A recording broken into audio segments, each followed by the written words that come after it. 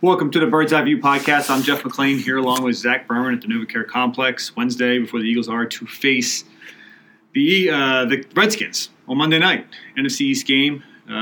Eagles win. Cowboys lose Thursday night. Tied for first place. They're back in it. So I guess I want to talk a little bit about their chances. Their chances not only winning Sunday, but also, Monday night, but their chances of winning this division. And, who knows what else.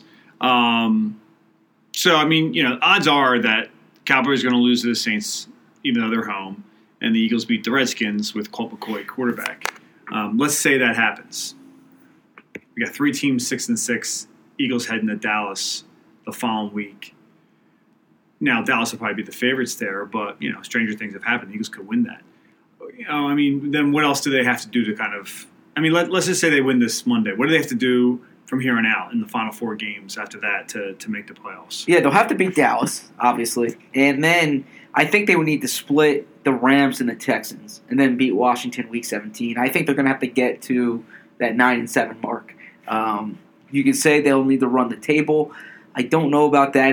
It would really depend on what Dallas does in their other games. Dallas has the Colts, the Bucks, and the Giants, I believe, outside of the Saints and the Eagles. So you would hope that the Colts could beat them, or you would think that the Colts could beat them. I think the Cowboys have the advantage over the Bucks and over the Giants. So that would be kind of the situation for the Eagles there. But if the Eagles can beat the Cowboys, then they'll have a game on the Cowboys, and it will come down to division mark, and so the Eagles would need to win out in the division. Obviously, it's all hypothetical at this point because they need to beat Washington on Monday. But I'm in agreement with you. I think they can. I think they will. Well, we have a few days before we can talk about the Redskins, or before we plan on talking about the Redskins. Did I go through the schedules last time? No, we briefly went over. So Cowboys have the Saints, 10-1 Saints. Eagles have and then they have the 5-6 Eagles. Then they're at the 6-5 Colts. Then they have the 4-7 Buccaneers at home, and then they're at the 3-8 Giants. I would think that they probably have the most favorable schedule. Yeah, now the Colts are hot right now, but the Colts the Redskins have the most favorable schedule. But my guess is that they would let's say the Colts, like you say, is going to be tough on the road the way they're playing right now.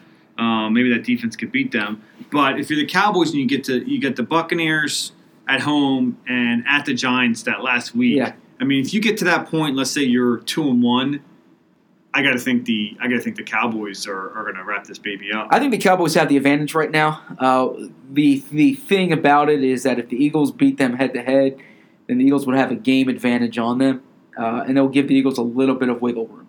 Redskins have at the Eagles, obviously. Following week, they're home against the Giants. Then they're at the 3-8 Jaguars, the team that's kind of imploding.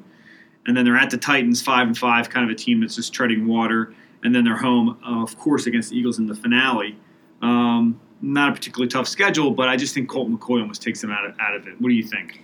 Yeah, it's those two games against the Eagles. And I think they understand in Washington that they're going to need to beat the Eagles twice. And the Eagles clearly have the most difficult schedule of those three teams competing for the NFC East. That's why if I had to bet right now, I'd bet on the Cowboys. But I do think the Eagles are going to beat Washington, and I think they can win down in Dallas. Although you look at the way the schedule shapes out, Dallas is at home with extended rest. The Eagles are on the road on a short week when they go down there. It was actually the flip side when Dallas came here. The Eagles had the bye week, and Dallas was on a short week. They played the previous Monday, and they ended up dominating the Eagles. Right. So you never know. But if I had to guess right now, I'd say the Cowboys have the advantage. Yeah, obviously they have the one-game advantage right now. And who knows? Anything can happen at home against the Saints. The Saints are a team that may be the hottest in the NFL right now, but sometimes you're almost okay with a hiccup if you're a team like that. Yeah, I don't think Dallas is scoring with New Orleans, though. Yeah, you never know. Their defense is pretty good. Eagles, of course, Redskins, then at the Cowboys, then at the Rams, Texans home, at the Redskins. And, the Texans are getting hot. They're a pretty good team. So, that's two tough games there out of conference in a row. So, not out of conference, out of division in a row. So, it's going to be tough. Let's look at schematically some of the things the Eagles can do, though, to give themselves a chance, I think, over these next several weeks. On the offensive side of the ball, there's been a lot of talk about balance. I mean, they won this past week with a pretty much 50-50 split. I'm not one of these old school guys. Not am I. I believe in passing. I believe in passing, and when people point to the numbers of the Saints or the Rams, they run the ball. Well, they run the ball because they're ahead so much, and they run the ball because you have Todd Gurley for the Rams and you have Alvin Kamara, and Mark Ingram in the backfield. The Eagles just aren't in a position, I think, to not only in terms of personnel. To play that way, they've shown a complete inability to get out ahead of teams. Look, I don't think they should abandon the run wholesale, but in this league, you got to pass to get ahead in most circumstances. Yes and no. I agree with you. I do think though that they need closer to a balance than what they had the previous few games. And because why? Because I think it helps with the way the Eagles' offensive line plays to get downhill. I think it helps Carson. I don't think you need a 50-50 balance, but I don't think in the Saints game, for instance, they ran the first play of the game. Second run was not until the second quarter. I don't think you can do that. I think you need to mix it in at times to get manageable. Manageable third downs. That's fine. I think that was a small sample, but I think if look at Dallas then. Look at the Dallas game. I think they had it right, but I think they had it right in that game because you had to throw. Doug got it wrong in so many other ways, but to keep pace with the Saints, you had to air it out. Well, but you want to get into manageable third downs. If you have incomplete, you're in 3rd and 10. And what does that do for you? Yeah. So I think that I'm not saying. No, my point is you want to rest on Carson. Sure, but it's not mutually exclusive. Josh Adams and Corey. But it's not mutually exclusive. I'm not saying that you're running it 60% of the time. I'm just saying you need more than 8 to 10 rushes a game, which is what they've been doing. Yeah, but when you only have 51 plays a game. But I would say their lack of running caused that too. Yeah. I don't know. Okay. Has the run game ever been really good this season? It's tough. It was good last week. You can't really support either argument. It was good against the Colts. Yeah, they've had a couple good games. They happen to be games they won. Yeah. Obviously you got to keep some sort of some running in there, but I just feel like it's overblown. Everyone thinks all of a sudden that's the winning formula for this team. No, I don't think that's the winning formula. I'm a pass first guy, and especially when you have Carson Wentz and the offensive weapons they have. But I think if you can mix in the run, it'll help the offensive line. It'll help the offense. You can get the play action, get more shots. For instance, and there was a good question to Mike Rowe yesterday. And if you go back and watch it, they had a screen pass that was set up by running the ball. And when you watch what the linebackers did, the linebackers bought on the run. It was a play action screen to Corey Clement, and that opened up space for Corey to get downfield. They got a big gain off it. So I would say that the Eagles can package plays together to make the run effective for the pass. Yeah, it's important to note also that running the ball sometimes is based upon what the defense is doing to you. And Carson has sometimes leeway to check to those runs. So, if you got a light box, you're not gonna. You're gonna run it. If you don't have a light box, then you're probably gonna throw it. So, a lot of it depends upon how defenses are playing you. And to me, I think they want. I wonder. What do you think they want to do? What do they want to do? Do they want to? Carson has said that they've been playing them deep, and a couple weeks ago he said that one of the reasons why you haven't seen as many. One of the reasons why he said he's been more accurate is because teams have been playing with a lot of too high safety. I don't know if that's necessarily the case, but if you're a defense, how do you want to play the Eagles? That's a good question. I would bracket coverage Zach Ertz. I would focus my game plan around taking away Zach Ertz, and I would want. Teams haven't done that. Yeah, for the most part. I would try to blitz the Eagles and force these running backs to pick up the blitz. Don't give Carson time back there. I think one of the differences with Carson this year, and actually I just got off the phone with Jake Gruden, and he pointed it out. It's a story I'm working on for this week. Is You look at the Washington game last year, how terrific Carson was running the ball. He really made Washington hurt by escaping the pocket. Carson hasn't done that as much this year. He admitted it a week ago. He said it's not really because of the injury. He doesn't want to be a running quarterback. But I think that was a dimension of the offense that was there last year that hasn't been there as much this year. It was there a bit against Jacksonville, but that was really it. And if Carson's not going to take off, then I think he's more sackable back there, and you can kind of rush him a little bit more. So the teams are blitzing them a lot earlier in the year, and that was working. Exactly. So I think that's something teams are going to do. But maybe because the offensive line is quote unquote getting healthier. I don't know how much healthier. I guess Peters is a little more healthy. Lane's definitely healthy. Kelsey seems to be. Kelsey's got an additional problem now with his arm. Yeah, Lane said last week that it was the first time he really practiced since the Vikings week. Okay. So that was a long time ago. So, maybe there's a little more you can do if the offensive line is feeling better. One of the things we haven't seen much of is the passes down the field. Personnel is a lot to do with it. Personnel is certainly an issue. I do feel like Aguilar, there are opportunities there with him. It's not like this is a slow guy. He's shown that he can track the ball. He had a nice long catch against the Cowboys. Mm-hmm. So it's that was the first in a while. We haven't really seen much the last few weeks. Certainly the Saints game you can throw aside, but Carson only threw once over 20 yards last week. Now I think that was kind of what they wanted to keep things simple, quote unquote, and I think that probably played into that a little bit. They were going to a lot of their staple plays. Certainly there are deep routes on those plays, but I just also feel part of it is guys like Alshon. And Golden Tate, they're just not going to be guys who can get a lot of separation down the field. I think Alshon's the kind of receiver, though, you can throw it up to him, and he can win a jump ball downfield. Yeah, we've seen that before. And then we haven't seen him much recently. No. I do think the Eagles need to get Alshon more involved. He's had only 4 catches the past 4 games. He hasn't had more than 4 catches these past 4 games. And early in the year, he was really hot, scored 4 touchdowns in his first 4 games. Mike Rose said defenses aren't playing them any differently. I think one of the things, and we've discussed this, is ever since getting Golden Tate, there's been such an effort to integrate Tate in the offense. I think they've gotten away a bit from some of the other things they were doing. Yeah, we've talked about the Golden Tate trade. It just doesn't. It's still.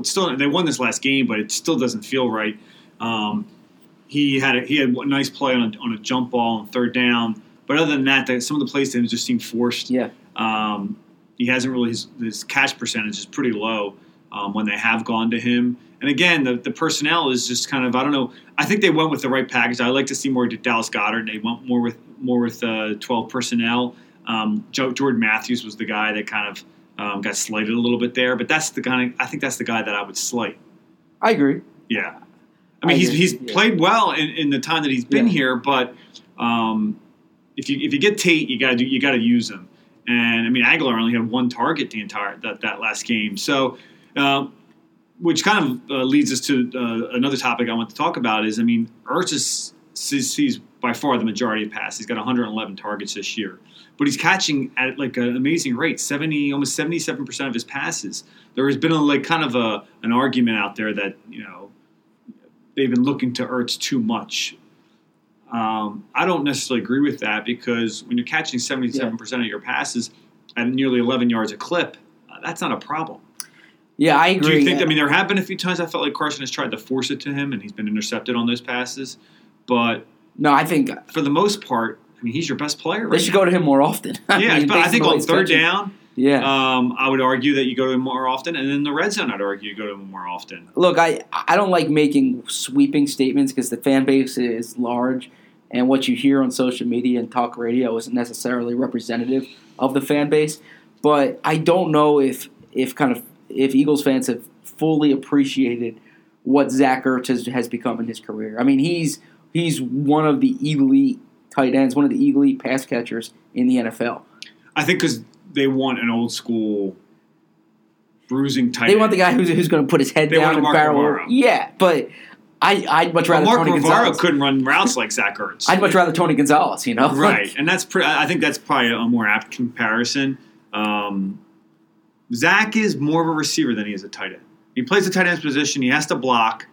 I probably didn't.